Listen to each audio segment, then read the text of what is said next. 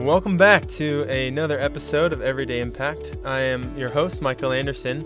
And if you're new to the show, let me just tell you a little bit about what this show's about. I'm a licensed associate marriage and family therapist, and in my own practice with clients, I lean heavily on values-based therapy principles, meaning that I'm a big believer that everyone has core ways of living, of being, that are important to them, and we call those values.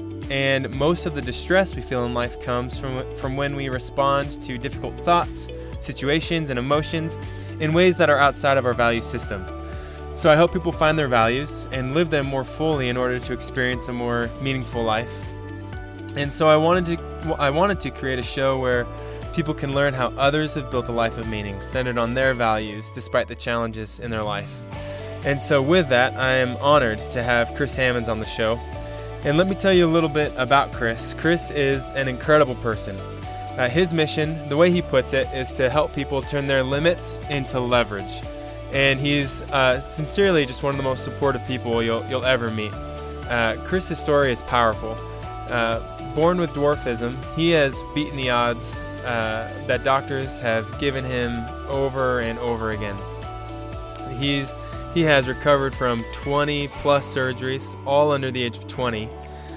He has started multiple small businesses, has a beautiful family. He's taught himself how to design, code, taught himself media production. I mean, he has really, the way he puts it, challenge accepted is his mantra, and relies heavily on his faith in God to help him overcome just some pretty amazing struggles and challenges. And so his mission now is to help people. He says he shares his story as a way to inspire others, not just to take action, but to own their own story, whatever it is, and to go out and make a difference with it. Really just a cool guy, and I'm so thrilled to have him on the show. So let's go ahead and jump into the interview with Kris Hammons. The number one lesson is you cannot overcome a challenge you are unwilling to face. Okay, cool. There's a big difference between overcoming a challenge and simply enduring it. So I'll unpack that really quick. Yeah, please do. Enduring it, I'm a guy of I'm very visual, so mental images. Yeah. Enduring for me looks like you are white knuckled on the steering wheel. You got your eyes closed, and you're just hoping for the best. Yeah. That's enduring. Yeah. Another word would be survival, right? Yeah. And in some grave challenges, there's a time for that. You're just trying to get one step in front of the other. Sure. But if you don't get above it, you don't let go of the steering wheel and open your eyes, or loosen your grip on the steering wheel, you'll never really face it. And what you'll do is you'll go into a cycle of, and this was true for me, you'll start coping, because you'll get out of this mode of survival. Man, okay, everything's normal, everything's fine. Let me just check out for a minute. You'll get your phone out, you'll start scrolling, or you might turn to a substance. You might turn to Netflix. A number of different ways you can just check out. Yeah. In the moment where maybe you should step back and start the process at a deeper level, what it is you're facing, or what you just faced. But okay, tell me, I'm really intrigued by that last part you just said, until you take a step back and really process what it is you're facing. Would you mind taking us through your own journey of survival and undergoing that process of actually, okay, let me loosen. What'd you say? Loosen up on the steering wheel. Loosen up on the steering wheel. Don't white knuckle it. Yeah. Open your eyes a little bit. Open your eyes a little bit. Yeah. Would you mind sharing a little bit of your journey? Yeah, for sure. So I was born with a rare type of dwarfism.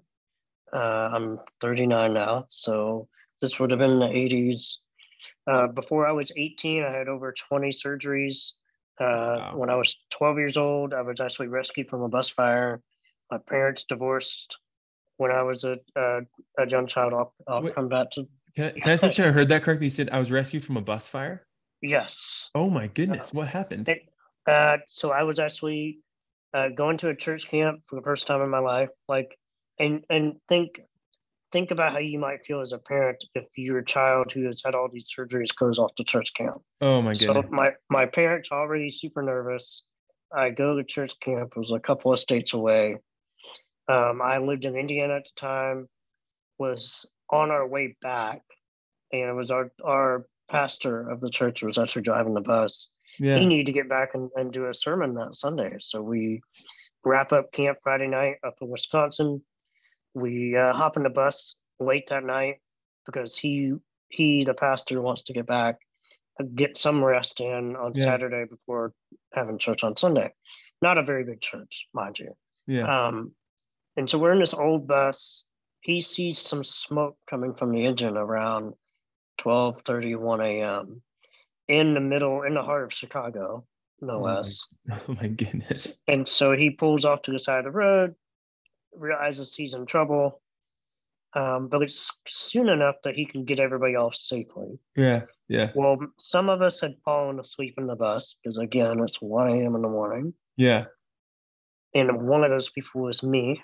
Okay. So when he got everybody off the bus, not only did I fall asleep, I also did not. I wear hearing aids because I only have 50% of my hearing. Yeah. I did not have my hearing aids on. Oh my So goodness. when he called everybody, I did not wake up. He got everybody off the bus through the front, got them far enough away to be safe, did a head count, realized he was missing one. Oh my goodness. And at this point now that the smoke has turned to, sparks had turned to flames. And by the time I wake up, the flames had engulfed the engine, the driver's seat, and the first row of seats. So you went to bed completely normal, not worried about anything. You wake up and the front of the bus is completely in flames. Right. And I'm in like the second or third row. Like I'm pretty close to the front. That is wild. And so it all happened so fast, but I remember thinking, well, I can't go out the front. The door was open. And about that time, I turned back to the back door. The door opens. And so I run back. He jump into his arms. And because by that point, he had realized who was missing. Yeah. And so he turned around, took about 2 steps. And the next thing we hear is, and that opening the back door created a backdraft and the bus was gone. Oh my goodness. Yeah. So, and that actually created a whole, that was the first thing that had happened to me that was like, whoa, I think there's something bigger at play.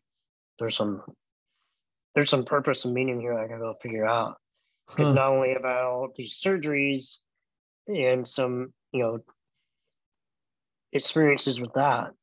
Yeah. Now I've been involved in this bus fire, and so that was kind of a turning point for me personally to be like, wow, there's a story here. Really? And so, yeah, fast forward, all of that stuff had happened. And in the backdrop of that, my parents get divorced. There's a lot of personal stuff that a lot of us go through, unfortunately. And it wasn't until a couple of years ago that I realized that the pattern, the way I was living, while I had a great job and, I had gotten married, had several kids, I found myself where I lived as if all the weight was on me. And I lived realizing I had never looked back to all those things I went through and truly processed how they made me feel. Slow down. What do you mean by I lived like all the weight was on me? Meaning I seldom ever asked for help in my work life or personal life. Yeah. I wasn't I had a group of people I trusted, but they'd ask me how I was. I'd be like, oh, I'm good, man. Like, life is good. When you've been through what I've been through, everything's cake, Yeah. And that's fine to internalize that. But if you don't go back, this is what I found. I don't go back and be like, yeah, that thing that happened, that really stunk. Yeah. And it made me feel a lot of hurt and a lot of anger and a lot of frustration. I never went back and processed it emotionally. Was that talk to me, was that a conscious decision, do you feel like, to not go back and face it? Or like did you realize that you were putting off processing this and asking for help, or did it almost hit you like a light bulb moment? It hit me a few things. When you don't ask for help at work, that can become a problem. Sure. Because then you just bear the weight, you feel all this pressure. So it was beginning to become a problem in my work. And I had a really good leader at the time that was like, hey, you need to really start asking for help. And it was a theme. And it was, I remember a couple of years ago, I was transitioning leaders from this, between two really good leaders, people I respected. And the new leader came in. I'd known of her.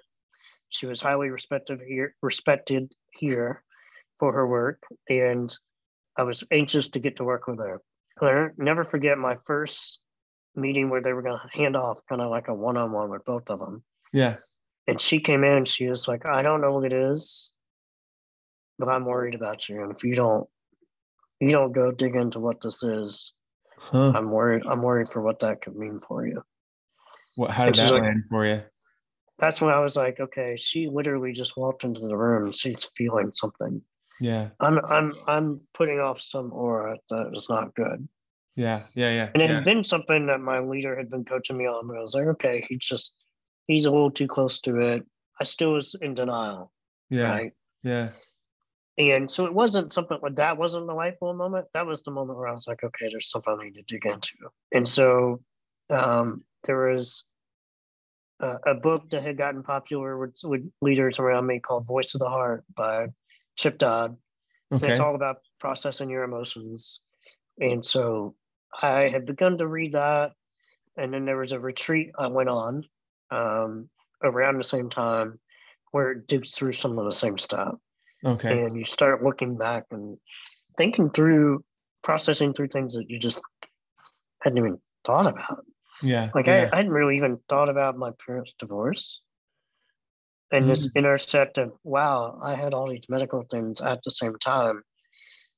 I was actually living under this lie that maybe some of my medical stuff caused a divorce. Wow. Yeah. Yeah. That I was subconsciously living under. Is that what you mean by, is that when kind of the anger you said, because I think you said anger actually started to come up when I started to process through this. Is that right? Is that what you mean? Is that when that anger started? Anger and sadness, a lot of sadness, and because what that evolved into, and the kind of the toxic side of it was in the fallout of my parents' divorce. And what eventually happened is my real dad decided he didn't want to deal with a medically needs child. So he had less and less involvement with me as I got older. Wow. That turned into me seeking validation everywhere. If you and I were having this conversation 3 years ago, I'd be internalizing, well, am I okay? Am I good? Yeah. Which then in turn to, codependency says, for me to be okay, you need to be okay. Yeah. And every relationship was that. Wow. I could just meet you in the coffee shop, and all I wanted was validation. But I didn't know it. I wasn't aware of it. That's just how I internalized everything. Yeah. And so when I say I endured a lot, I didn't face it until recently. Whoa. So are you, please course correct me if I'm hearing you wrong here, but sure. What it sounds like you're saying is, you're bringing up this incredibly important point, and that is, we don't realize how much our experiences in life, especially our early experiences in life, affect the way we show up as adults, right? In our most important relationships.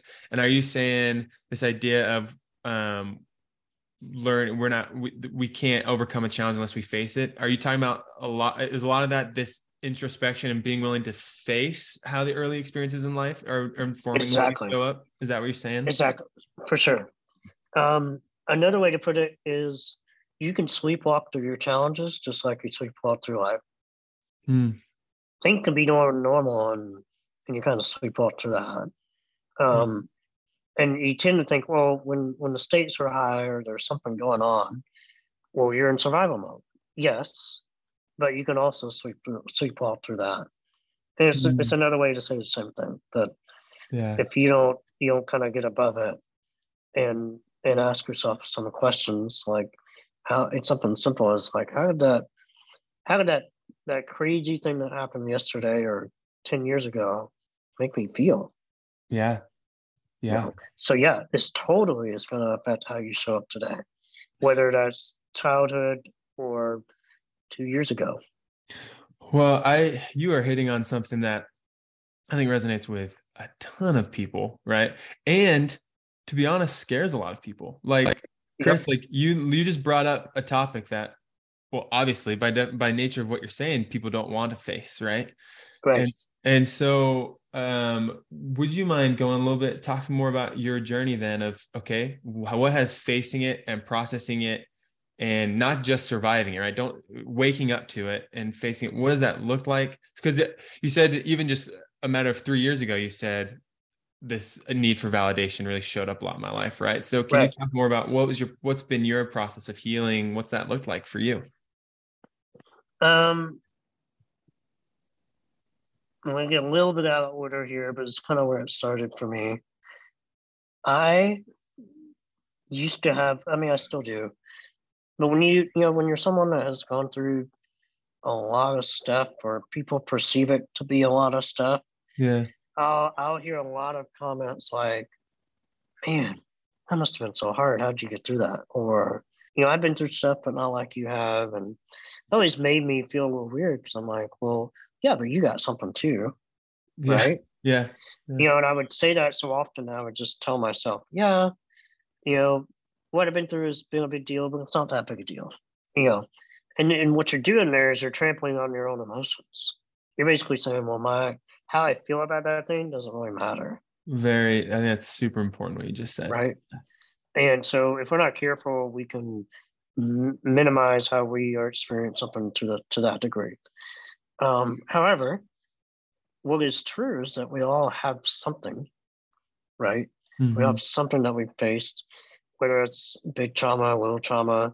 There's something we've had to wrestle with. Yeah. And so I've had to come to realization that, yes, that's true. But yes, how I've experienced mine is also true. Mm-hmm. But that is true for everyone.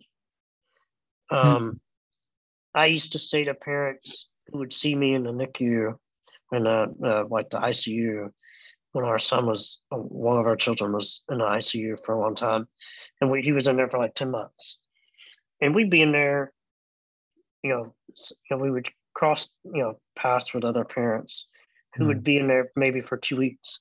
And it's very traumatic for them. Yeah. And they'd be like, oh, how long have your child been here? And we'd be like, my wife and I would just respond with, oh, we've been here for 5 months. Yeah. And the parents would be like, they'd almost feel this shame or guilt. Like, well, I've been here for 2 weeks and I'm messed about it. And you seem completely fine. Wow. And there's a balance you got to strike between, you can't compare your journey to others, but you do need to feel what you are experiencing. And so if there's anything I want people to do is to find that balance. And so for me, how that played out was I used to not even like sharing the good things. And so in this season where we had our son in the NICU for 10 months, even if we had good times, I would just be reluctant to share it because I felt like I was bragging.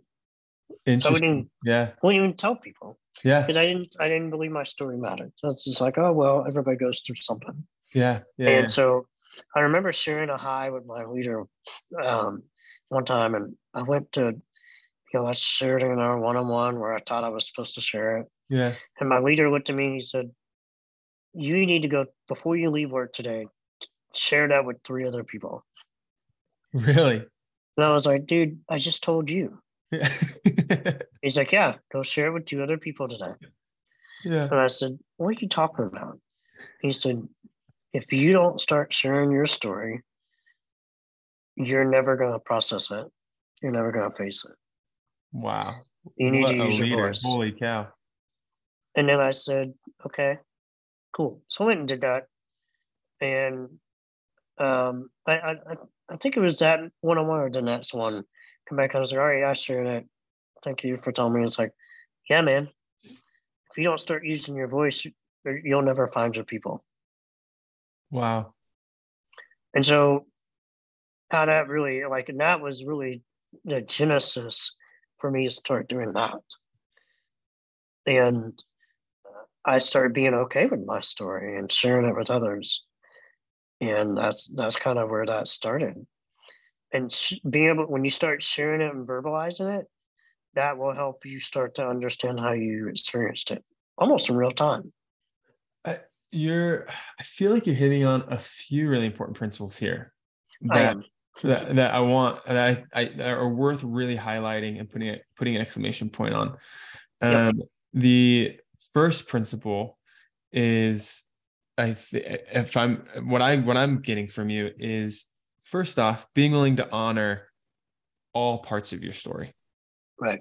The hard, the good, right? And being able to honor both of those is incredibly important. Two, being willing to actually not accept as in like love it, but accept as in make room for and have compassion for the hard parts, for the fact that anger shows up, for the fact that sadness shows up, and not shaming yourself for the fact that that's your emotional experience, right? And being willing to hold that gently and honor that. Exactly. Yep. And then create meaning out of your story by sharing it. And that as you share it, you go through this meaning making process that is much more empowering than like the meaning that maybe our brain gives us before we share. So like before we go through this meaning making process, sometimes the meaning of our trauma and our hard experiences that our brain gives us is, well, there's something wrong with you. You're broken in some way. But sharing your story and impacting others creates a new meaning, and that's really empowering. Right.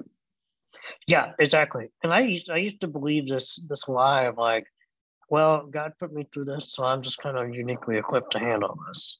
Yeah. I don't need to have emotions about it. And I'm a person of faith. That was easy for me to mentally process. Right. Yeah. And I would feel shame if I felt angry about my predicament. Right. Yeah. Like, man, I shouldn't feel that. I'm supposed to have faith, right? Yeah. It's so important. But you know what? I had a former pastor of mine say something profound. The opposite of faith is not fear. It is certainty. I like that. Because when we are certain about something, we don't need faith. Yeah. And we have faith, we feel fear. The gift of that fear is faith. Because we step out of that fear and like, okay, I'm really scared about what's going on, but I believe it's gonna all be okay. Yeah. It's kind of like what you're saying. You're holding that tension of what's happened to you. It's like that's some scary stuff, even as I reprocess it. But I'm gonna have faith that I can get up tomorrow. And the way I really like to break it down is like, and you hit on some great points, like honor your story, show up to it, share it. The way I've broken that down most recently has been, you need to start using your voice. Because I say that first because I'm not sure if you really know what your story is until you start telling it. I think that stops people from sharing their stories because the default is, I don't have a story. It's like the chicken and the egg. Right? Which one's first? And so I always say, start by using your voice. Show it to what you need. Start telling people like, man, this really stinks. I don't know what that is, but and start working on that. Second, and when you do that, you'll start finding your people. And then as you start sharing your story, finding safe spaces to share that, you'll start. That's the work of showing up. Right. And showing up to that story, that thing that happened to you a long time ago, or that's still happening to you. Yeah. Yeah. And then when you do that, you'll start to believe that you have a purpose. Because you'll start to see your story in context. Yeah. And so that's kind of 1, 2, 3 for me. Is use your voice, find your people, and believe in your purpose. Believe that you have a purpose. Yeah, and believe that you have it. Even I think, just again, another exclamation point. What you're saying is, we get caught up thinking that we never share our story because we feel like we don't have a story. I think you're saying something super important. That is, you have to start sharing it in order to find the story. Exactly. Like, that is normal to feel like I don't have anything to share. That's because you have to start that journey to consolidate it and find it. Yeah. Kris, this has been really, really cool to talk with you about this and hearing a little more of your story. And I appreciate being willing to share your story. Thank you. And getting vulnerable and being willing to let people hear this part of you. So if people want to learn more about you and learn more of your story and get a hold of your content, where can people find you? I'll tell you what, the best place right now is LinkedIn, to be honest. Yeah. I'm posting there every day. Been doing that since April. So it's been a fun ride. Yeah. If you don't want to find me there, you can find me there on my website, KrisHammons.com. Okay. And so, those are the 2 biggest places. I don't update as much on my website, but there's some changes coming there soon. So either they will be in place by the time this rolls out, but yeah, those are the 2 biggest spots. Cool. And content is great. I've been following it for a while. Have loved it. Are you also, if people want to reach out to you, do you do public speaking? Do you offer any services to people if they want to hear more of your story? Yes, public speaking for sure. That would be number 1. Okay. So if you want to get a hold of me, just find me on LinkedIn. There's also a contact form on my website, so you can go check it out there. Again, there'll be some more coming on that. So cool. So I really talk about showing up to your story, turning your limitations into leverage. So yeah, I'd love to come speak for you. Okay, man, Kris, thanks a lot for joining us. And like I said, for just to give a little story, I'm glad we were able to make this happen. Yes, listeners, it took us a minute to be able to finally get this coordinated. I think you had something come up, and then my microphone broke the second time that we wanted to get together. And so, if anything, I appreciate you kept responding to my emails. So thank you. Dude, the honor is all mine. Thank you so much. Thank you so much for listening to this episode of Everyday Impact. It would mean the world if you'd be willing to leave a rating and review and subscribe. And most importantly, please share this show with someone that you feel like could benefit from it. If you're interested in my values-based therapy and or coaching services, feel free to reach out to me via LinkedIn. Just send me a message or book a free 20-minute consultation just there on my LinkedIn page, and be happy to connect with you. Thank you so much.